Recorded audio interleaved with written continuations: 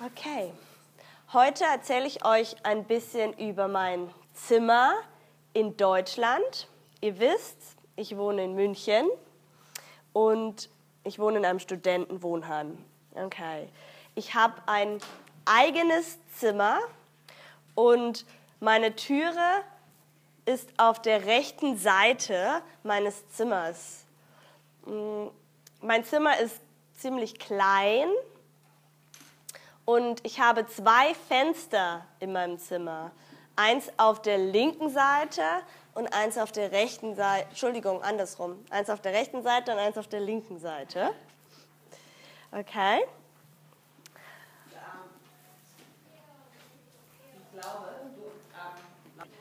Und hinten sind 2 Fenster. Ein Fenster hinten rechts und ein Fenster hinten links. Okay. Mein Bett steht unter dem Fenster auf der rechten Seite. Und ich habe ein Doppelbett. Okay. Ein großes Bett. Auf meinem Bett liegt eine bunte Tagesdecke. Eine bunte Tagesdecke. Patchwork-Decke. Ja, eine Tagesdecke. Und ich habe auch einen Schreibtisch in meinem Zimmer.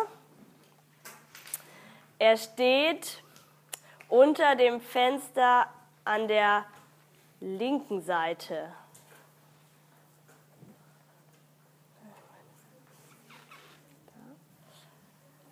Neben meinem Schreibtisch steht ein Schrank, mein Kleiderschrank.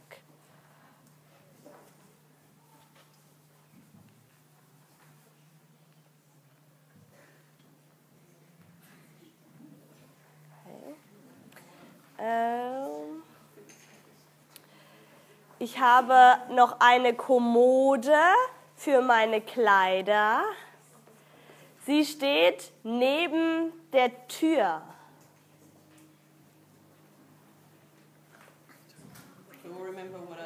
Neben der Tür.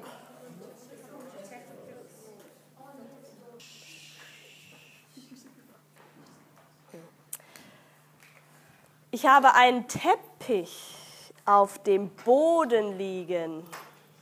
Ein Teppich auf dem Boden liegen. Und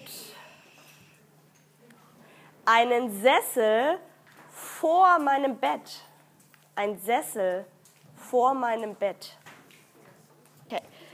Der Sessel ist vor dem Bett. Okay. Vor dem Bett. Neben dem Sessel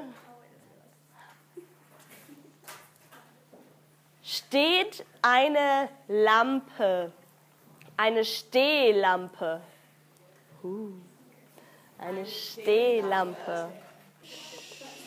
Die Stehlampe ist neben meinem Sessel.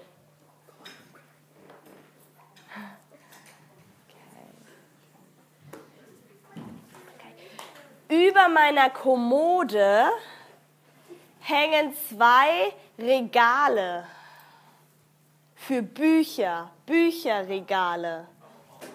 Okay. Bücherregale. Über der Kommode, okay?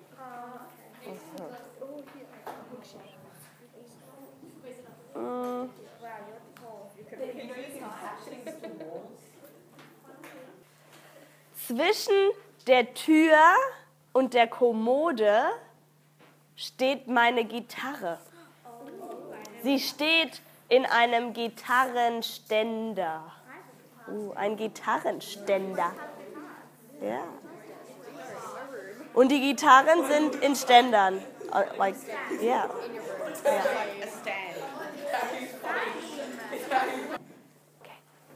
Meine Gitarre steht zwischen der Tür und der Kommode.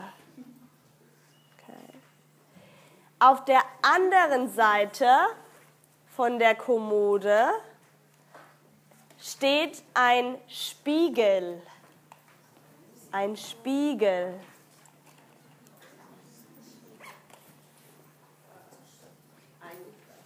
Ein Spiegel. Neben der Kommode, auf der anderen Seite, steht mein Spiegel. Okay, vor meinem Schreibtisch steht ein Schreibtischstuhl. Ein Schreibtischstuhl. Und das war mein Zimmer. Sehr klein.